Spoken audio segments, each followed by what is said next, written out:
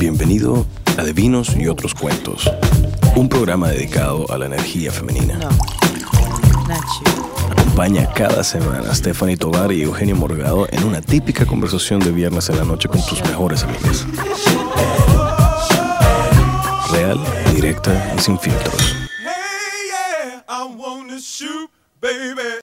Bienvenidos a otro episodio de Vinos y Otros Cuentos. A mi lado tengo a la fantabulosa Eugenio Morgado. Y conmigo está la señora Stephanie Tovar. Y les queremos invitar a un nuevo episodio el día de hoy. Y bueno, la noche, madrugada, como lo están escuchando. Y hoy tenemos un episodio bien delicioso, por decir la palabra, ¿no? Vamos a entrevistar a una chef pastelera reconocida y de verdad que una persona súper dulce, tanto por dentro como en su carrera.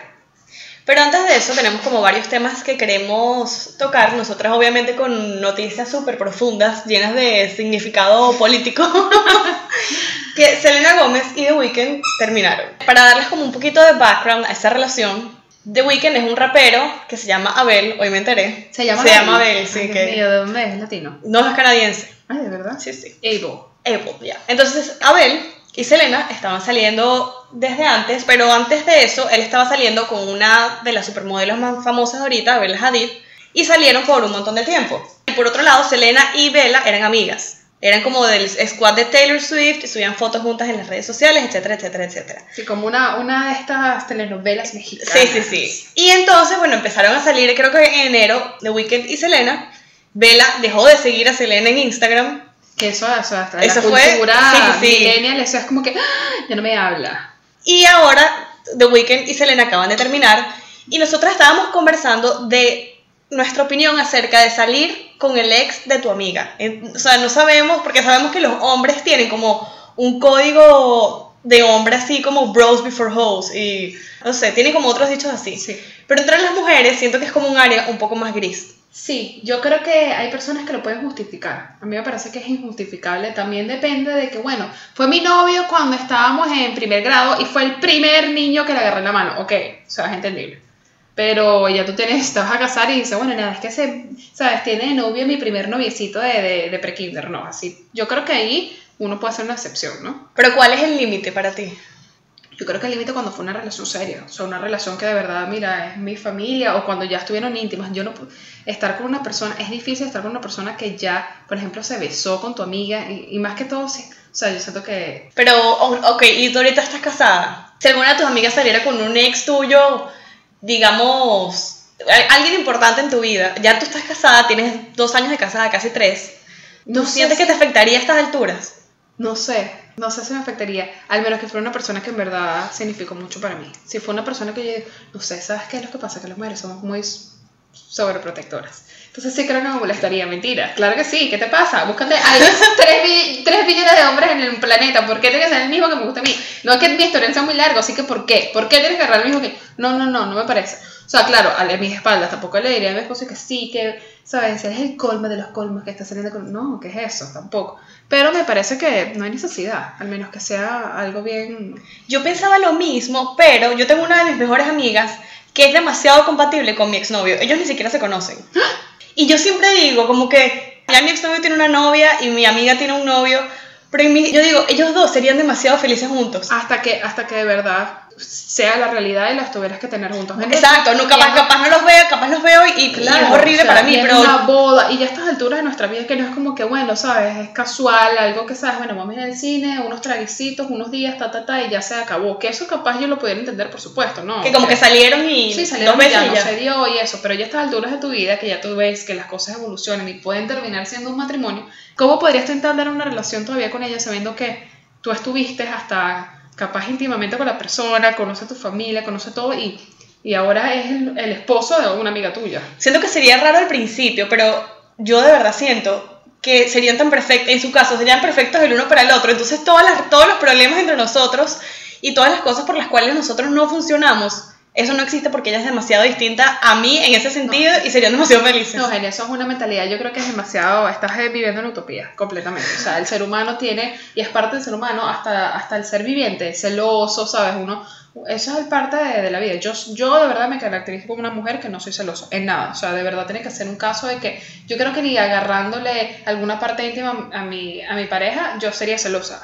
Yo sería celosa si son sentimientos involucrados. Ahí cuando son sentimientos, yo sí diría... Exacto, si es alguien que quiero, por ejemplo, alguien que todavía me gusta, o alguien que todavía yo lo veo y es especial, siento, ese sí no lo aceptaría. Es como que, pero ¿por qué? Tú puedes tener sentimientos por tu ex, sentimientos que ya sé, pero igual tú lo quieres y lo aprecias, fue una parte bonita de tu vida. Pero exacto, pero no son sentimientos románticos lo que yo siento por él. Pienso que estás hablando en utopía completamente. O sea, siento que es algo fantasioso, siento que obviamente, ojalá todos pudiéramos decir, por supuesto, no hay problema, vaya, yo creo que es una cuestión de sociedad. Si no, seríamos completamente incivilizados. Yo estaría con mi primo, yo estaría con mi hermano, porque no importa, ¿sabes? No hay respeto, no hay límites. O sea, tiene que haber un límite. El límite tiene que haber en todo tipo de relación, pienso yo. Bueno, y con otro tema, pasando a otro tema, que este sí me parece un poquito más delicado. Sí, no, Un poquito no, este tema es delicado. Está todo esto de un montón de mujeres saliendo a la luz pública denunciando acosos sexuales. Entonces empezó con el presentador No, empezó con un señor que se llama Harvey Weinstein y supuestamente ya han salido como 20 personas a relucir que él le había hecho acoso sexual desde los 80 hasta hace 2 meses. Entonces, como una salió a la luz, ahora todas dijeron que todos los tocó, que todas hablaron, que todas... Entonces, ¿cómo esto se puede haber mantenido callado tanto tiempo? Yo siento que hay demasiada culpa al agredido. Como que siempre la sociedad dice como, bueno, ¿quién te manda a salir así? O es socialmente aceptado que un hombre te diga un comentario de tu escote. O sea, yo tengo un amigo que yo ahorita ya creo que ni siquiera tenemos mucha relación precisamente porque él cada vez que me veía tenía que hacer algún comentario. ¿Qué ropa interior estás usando? Y eso me parece que es un chiste súper desagradable.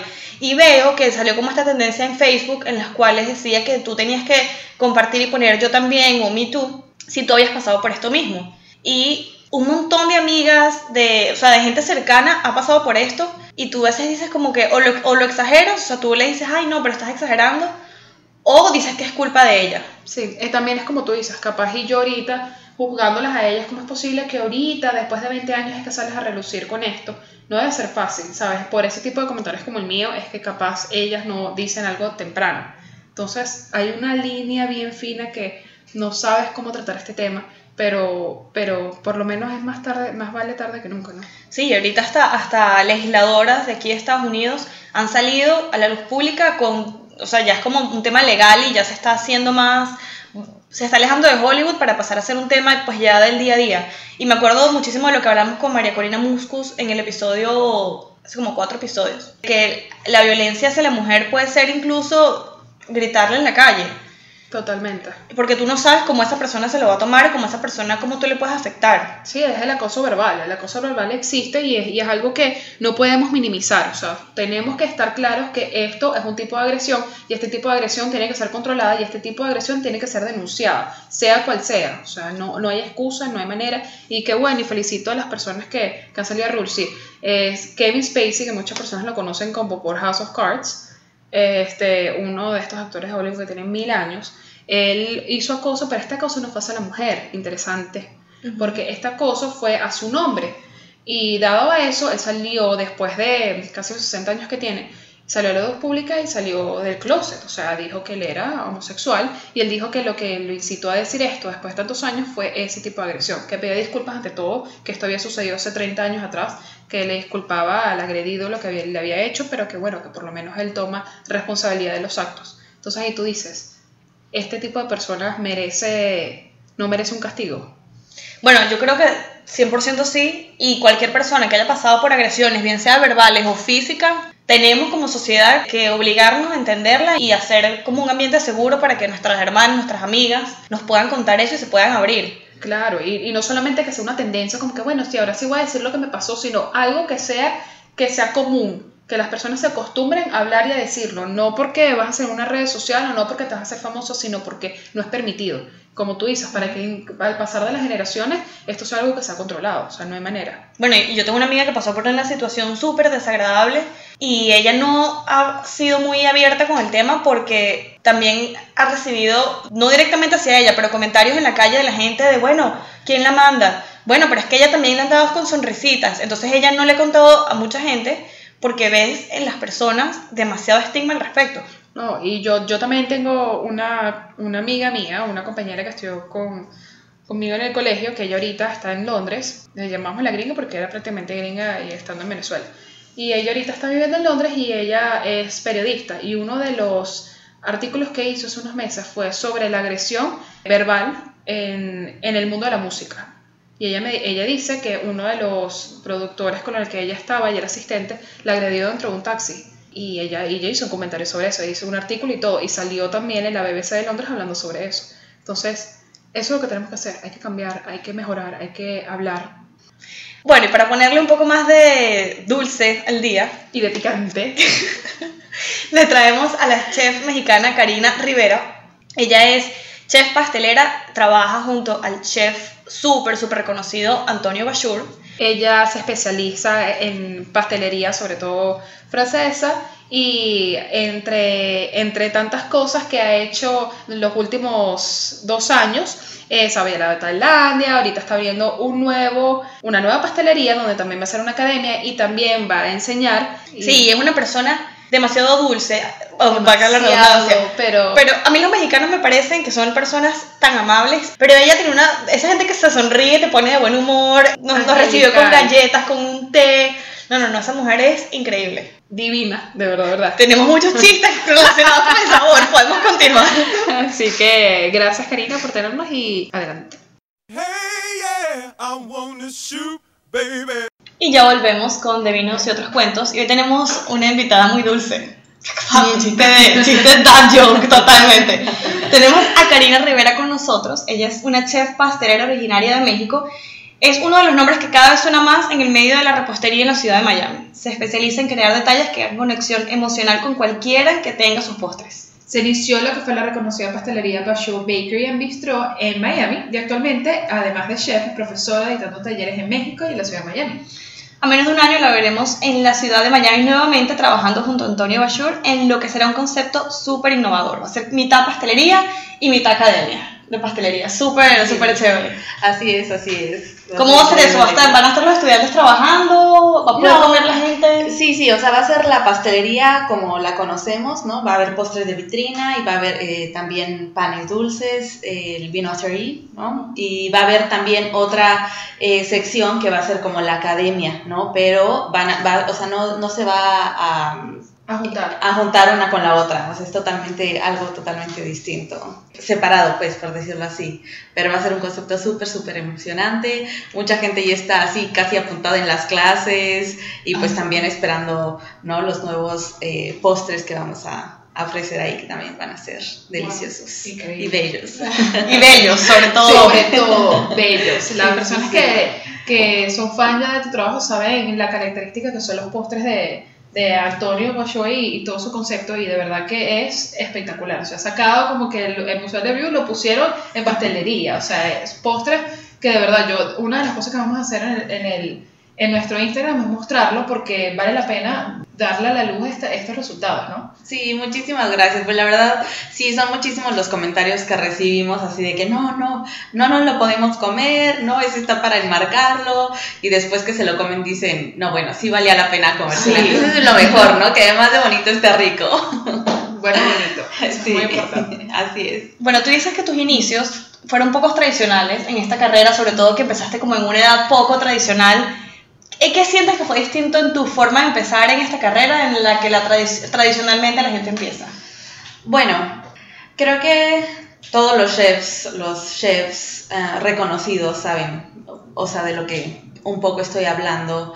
Me refiero a que para ser chef, para poder llegar a un cargo así, tienes que tener muchísima experiencia, ¿no? No es algo como que de la noche a la mañana se va a dar y como que es algo espontáneo, ¿no? O sea, significa muchísima experiencia, muchísimo esfuerzo, muchísima dedicación, muchísimos años de experiencia. Y pues he tenido la fortuna de... Sí, obviamente tengo experiencia, ¿no? Tengo 6 años ya trabajando en la pastelería, pero bueno, me siento afortunada de poder decir que ya estoy a cargo de una cocina, que soy la chef pastelera de un chef reconocido internacionalmente. Por eso creo que es distinto, ¿no? O sea, que no es algo común, que no es algo que pasa todos los días, ¿no? Que obviamente sí he tenido que esforzarme muchísimo, no digo que no creo que sea suerte, creo que es mucha dedicación, o sea, un poco de las dos, ¿no? O sea, golpes de suerte acompañados de apoyo de la familia, de dedicación, de esfuerzo, de sacrificios, pero yo creo que por ese lado va el decir que no es tan tradicional, ¿no? O sea, que no he seguido como los pasos que normalmente se llevan para convertirse en una chef. ¿Y cómo fue este primer contacto con Antonio? ¿Cómo empezaste con él tu carrera? Yo empecé, vine a vivir a Miami justamente ya con el contrato que tenía para trabajar en St. Regis, en Bal Harbour, donde Chef Antonio trabajaba, pero yo llegué a trabajar a Miami porque mi hermana vivía acá. Entonces yo trabajé en un crucero y me fui de vacaciones, a mis vacaciones a la Ciudad de México con mi familia, y realmente no quería seguir trabajando ahí, no quería quedarme en la Ciudad de México, no porque no la ame, yo amo mi ciudad, amo mi país, pero porque sentía que podía yo seguir creciendo y tenía la edad de seguir encontrando otros lugares, ¿no? Y descubriendo distintos lugares y aprendiendo. Entonces dije, voy a seguir buscando qué se puede hacer, y pues con ayuda de una empresa que se dedica a contactar hoteles de Estados Unidos y con mexicanos, ¿no? De la industria de la hotelería, pues me dijeron, no, pues hay vacantes en Houston, en no sé dónde y en Miami. Y yo me quiero ir a Miami, que ahí está mi hermana. Y ya, pues digo, gracias a Dios se dio, y hicimos la entrevista con la gente de recursos humanos y los chefs de St. Regis ahí en Bal Harbour, y me contrataron y yo estaba feliz y llegué.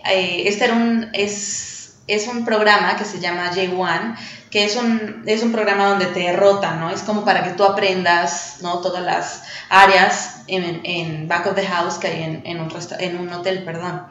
Pero yo llegué y el chef me ofreció empezar a trabajar con él, y yo dije, sí, obviamente, o sea, yo amo la pastelería, y ya de ahí ya no me movieron, o sea, yo ahí ya no hubo poder humano que me sacara de la pastelería, porque, pues, o sea, en el momento en el que llegué y en el momento en el que empecé a trabajar con el chef Antonio Bashir, pues fue, o sea, como que se me abrieron las puertas del cielo, fue una experiencia. ¿Cuánto tiempo estuviste ahí antes de que se fueran a la pastelería de él? Fueron 2 años y medio que estuve trabajando en el hotel con él, y ya, o sea, me ofreció ya, pues al segundo año me ofreció que sí me quería ir con él a su nueva pastelería de su chef, y yo dije, sí, claro, por supuesto, o sea, era algo que yo no creía, ¿no? Que estuviera pasando, y pues se dio. Gracias a Dios todo como que se fue dando, y empecé a trabajar con él ¿qué fue? En marzo del 2015, del 2016 creo. Sí, porque fue llevo como un año, estuve ahí como 1 año y 3 meses, 4 meses. Okay. Sí, así que. ¿Y te gusta, te apasiona más cocinar dulce o salado? No, la pastelería me encanta, o sea, es mi pasión, y es algo que en verdad no me puedo imaginar sin él, exacto, o sea, sin la pastelería no puedo. Me encanta cocinar también, me gusta mucho. De hecho, yo al final de mi carrera no sabía si especializarme en la cocina mexicana, porque amo la comida mexicana y creo que es mi favorita. Ese italiano no puedo, de más nada. Sí. No, sí, es que es bella, o sea, además tiene tanta historia y tanta riqueza, y es hermosa. Entonces yo no sabía, pero al final, igual en el crucero, que fue mi primer trabajo después de la universidad, me ofrecieron un trabajo en pastelería, y entonces ya como que de ahí, pero yo siempre he hecho así que las galletitas para Navidad, que, o sea, siempre ha sido como, siempre ha estado en mi corazón, ¿no? Siempre, entonces ya pues de ahí ya fue como, está bien, pastelería. No, ¿sabes que una vez entrevistamos a una cantante que ella decía que cuando va a karaoke ella no quiere cantar bien, o sea, ella quiere cantar, emborracharse y que le salgan los gallos? Si es el cumpleaños de alguien, tú le llevas la torta, o tú dices que no, que la compren en el Publix. Yo no puedo. O te obligan a llevar la torta. Hay de todo, o sea, de todo un poco lo que han dicho ahí. Obviamente, sí me encanta compartir más con la gente que yo quiero, ¿no? Lo que yo hago. Está esa parte, o sea, que si se puede, con todo gusto y con todo mi amor lo hago, porque es algún detalle muy bonito, creo yo.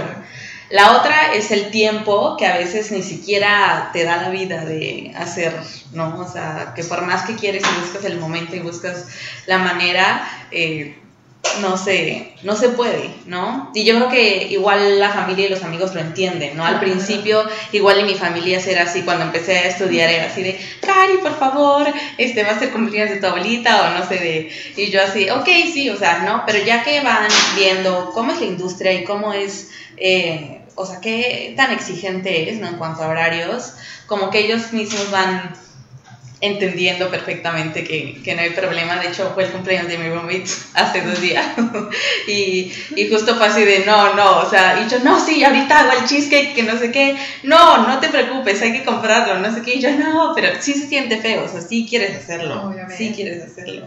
Entonces, pues, igual en 2 Pero te gusta, no te molesta como no quiero más. más. Me encanta. Igual en 2 días es el cumpleaños de mi hermana, así es que... Y ahorita que tú, sobre todo, que eres repostera, mucha gente le huye a todo esto de los dulces, ¿no? Esta movida fitness o esta onda fitness, ¿te ha afectado a ti en tu trabajo? Pues, no, fíjate que no mucho. No, yo creo que al final el dulce que vale la pena comerse, al final la gente dice, ok, ¿no? O sea, lo como, y mucha gente, exacto, o sea, mucha gente igual ve el postre y sí dice, no, pero la dieta, pero saben que vale la pena, o sea, no es lo mismo comerse un postre bien hecho y, ¿no? O sea, no sé, un helado de McDonald's o algo así que sí son calorías echadas a la basura, creo yo, ¿no? Bueno, de vez en cuando el antojo no, pero creo que sí, no, en realidad no mucho, o sea, sí hay gente que se cuida, pero como tú dices, es como el cheat meal, el regalito. Y te vemos y vemos que aparte estás súper bien tú físicamente. O sea, claro, entonces, claro. También está esto de que no puedes trabajar en esto, no te puedes acercar a esta comida porque engordas, o todo tiene que ser orgánico porque el azúcar es súper dañino para la salud, la harina orgánica, o sea, que hace que venga el papa y te lo bendiga y le echen agua bendita encima. Sí, ¿Eso es un mito o realmente has tenido que cambiar tus ingredientes para cómo te mantienes tú con todo esto? Pues mira, yo amo los dulces, amo el pan, o sea, eso sí es algo que no me pueden quitar de mi dieta. Sí es una tentación enorme para mí, o sea, poder decir, híjole, hoy como, hoy no como, sí es importante saber, ¿no? O sea, igual ir a una probadita, porque sí es importante también saber lo que le estás ofreciendo a las personas, ¿no? Pero en cuanto a ingredientes, la verdad es que, como les digo, he tenido la fortuna de trabajar con el chef Antonio Bashur, y él la verdad siempre ha usado, o sea, ingredientes de primera. Ajá, sí. Entonces, pues, en realidad no sientes como que estás comiendo así, no sé, la mantequilla, pues, no, que te queda así la grasa y en la lengua, o sea, como que sí usa ingredientes y pues me ha acostumbrado a usar muy buenos ingredientes, entonces no tengo tanta culpa con eso, ¿no? Pero sí es difícil, o sea, sí es una tentación súper grande, así de que el croissant ahí, los macarrones y todo así, bueno, un poquito. Sí, tú dices, no, pero sí. ¿Quién sabe si se dañó, si se me pasó de oro? Vamos a probarlo. Sí, luego se buscan pretextos para probar, pero pues así es la vida del pastelero, ni modo. Karina, y como mexicana, ¿cómo puedes separar tú tu lado dulce con tu lado picante en tus comidas? Porque esto es muy conocido, ¿no? En México por ese estereotipo en la cocina, ¿no? Sí, no, la verdad yo amo el picante, y aquí en mi casa pueden encontrar, ahorita si ven en el refri pueden encontrar más de 5 tipos de salsa picante. Ahí yo siempre, o sea, nunca he dejado de comer así picante, pero bueno, también, o sea, siempre que termino una comida, si es rico, así, lo que sea, aunque sea un poquito de dulce, aunque sea un tecito así de vainilla o lo que sea, para tener también ese sabor. ¿No la has dulce. fusionado nunca los dos sabores? Yo nunca. He probado muchos postres con chile y chocolate, que es como que hubo un boom con ese, ¿no? Mix. Y la verdad sí es muy rico, o sea, a mí me encanta. Nunca lo he hecho yo personalmente, debería de hacerlo. Lo haría, debería. Yo creo que se vendería bien Debería, acá. sí. La gente le gusta muchísimo el picante por lo menos en Miami. Sí, y sobre todo tus compatriotas serían felices, como tú dices. Yo no sé si lo apreciaría porque soy muy débil para el picante, pero las personas así fuertes como tú, que de personalidad fuerte, que de verdad pueden con eso, yo creo que lo apreciaría muchísimo. O sea, para el paladar sería algo único, ¿no? Sí. Voy a hacerlo y les aviso. ¿Viste? Está marketing, te estamos haciendo. Mira, hace poco estuviste ahorita en el verano en Tailandia. Sí. ¿Eso fue un viaje de placer o tú sientes que tú como chef cambiaste o te sentiste influenciado por ese viaje de alguna manera? Bueno, fue un viaje que hicimos con el chef Antonio Bashur para dar un curso. Fueron 5 clases creo que fueron. Estuvimos creo que 20 días allá, 17 días, y fue una experiencia increíble, bella. Es otra cultura, como tú dices, o sea, pruebas ingredientes que no conocías, pruebas, o sea, texturas, todo sí te abre muchísimo el panorama, ¿no? O sea, justamente mi chef me decía, no, es que quiero que me acompañes a estos viajes para que veas, ¿no? Y para que tú misma en un futuro, ¿no? En un futuro próximo que vayamos a abrir este lugar, que todo lo que has visto y todo lo que has probado y lo puedas aplicar, ¿no? Porque también pues conoces chefs y conoces gente que es apasionada de la pastelería y de la cocina que te puede enseñar, ¿no? Y que te transmite el amor por ciertos ingredientes y que tú dices, wow, sí, o sea, puedo usar esto y puedo combinar esto con esto, y entonces la verdad sí es... este es uno de los viajes que creo que me ha abierto muchísimo pues sí, como la mentalidad en cuanto a eso, ¿no? Que puedo jugar con muchos ingredientes, sí. ¿Y crees que en tu carrera en específica es un talento innato o es algo que tú puedes cultivar si lo estudias, si lo practicas o...? Pues yo creo que un poco de los dos, ¿no? O sea, creo que sí es... Sí, como las personas que tienen más aptitudes, ¿no? Manuales, creo que sí tienen un plus, un a favor, ¿no? Creo que también hay veces que, obviamente con la práctica, ¿no? Es lo que les digo a las personas que vienen de practicantes conmigo o que quieren aprender, ¿no? O sea, yo no nací yo no nací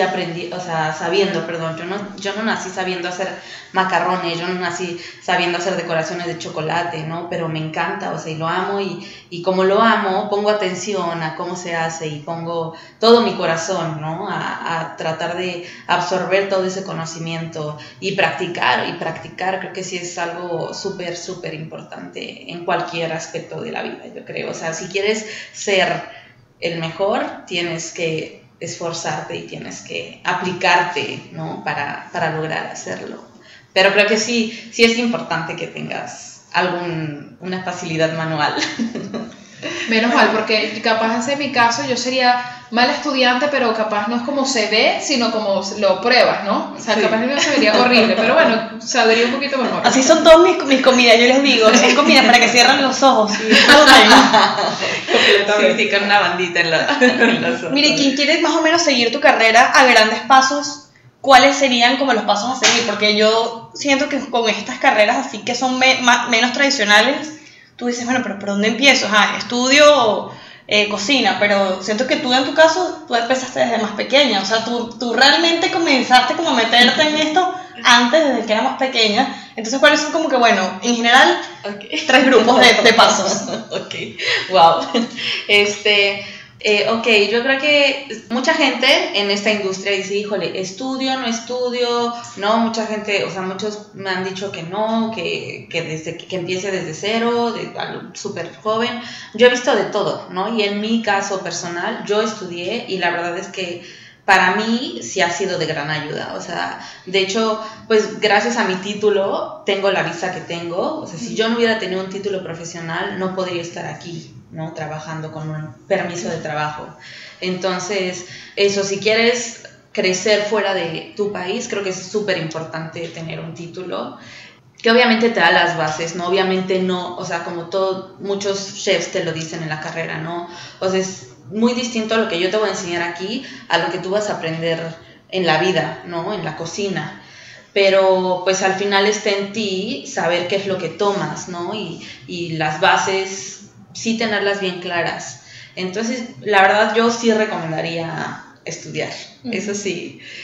La segunda es, bueno, pues aprovechar, como digo, las oportunidades de trabajo que se te presentan. Hay veces que, la mayoría de las veces, si no es que todas las veces, no nos vamos a sentir preparados para el siguiente paso, ¿no? O sea, siempre va a haber ese miedo de decir, híjole, yo creo que no estoy lista, ¿no? O, ¿será que no me siento capaz? O seguro la voy a regar, o seguro voy a defraudar a mi familia, o me voy a defraudar a mí misma. O sea, yo creo que ese es el miedo que siempre, o sea, cuando una nueva oportunidad más grande de la que ya tienes se presenta, eso siempre está presente. Pero importante siempre tener presente que, pues, que sí se puede, y que al final obviamente vas a tener muchos errores y vas a tener muchas fallas, pero eso es lo que te va a hacer fuerte y eso es lo que te va a enseñar y lo que te va a hacer decir, no, sí puedo. Y el pasar ese punto de, híjole, no puedo, a decir sí pude, es lo más gratificante que te puede pasar en la vida, yo creo.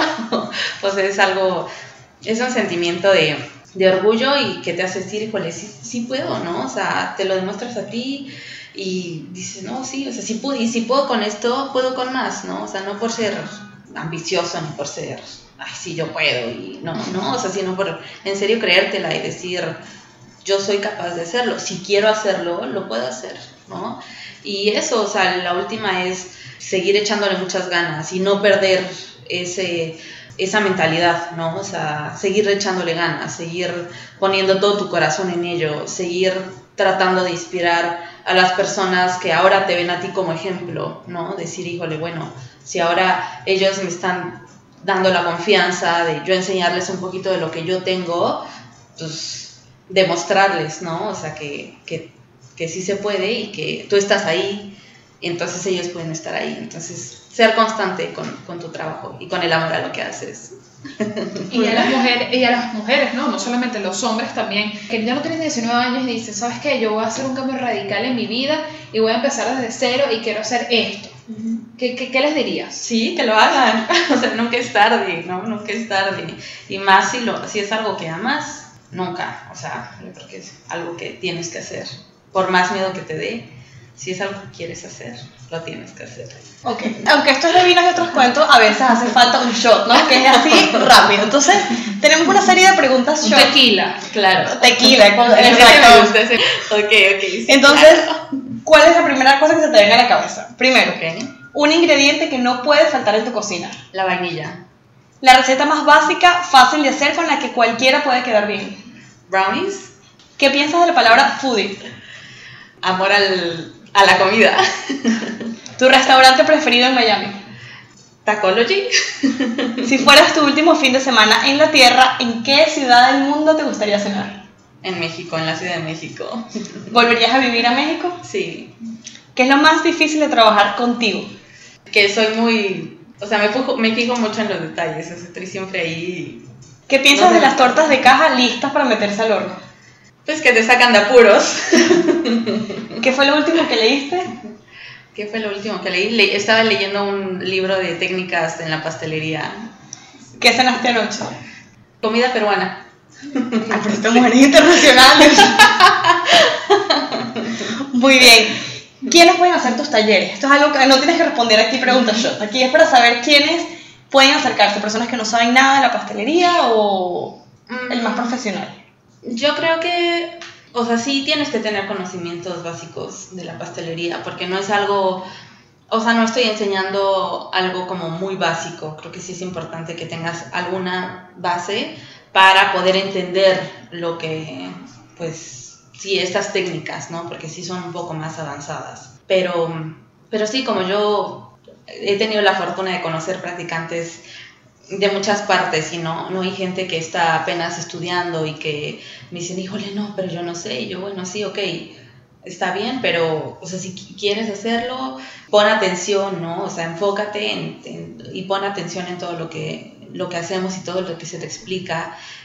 Yo creo que eso, o sea, la atención a los detalles, la consistencia y en verdad el querer hacerlo, eso es más importante que cualquier base que tengas antes, ¿no? Hay gente que puede decir, híjole, estuve acá y allá, ajá, pero y al final, si en todos esos lugares no puso atención y no aprendió todo lo que tenía que aprender, no vale de nada tampoco. Entonces, creo que es más importante la actitud que el conocimiento previo. Karina, y muchas personas pueden decir que la mujer pertenece a la cocina. Ese estigma, ¿crees que se ha borrado un poco ahorita que tú trabajas, por ejemplo, con el chef Antonio?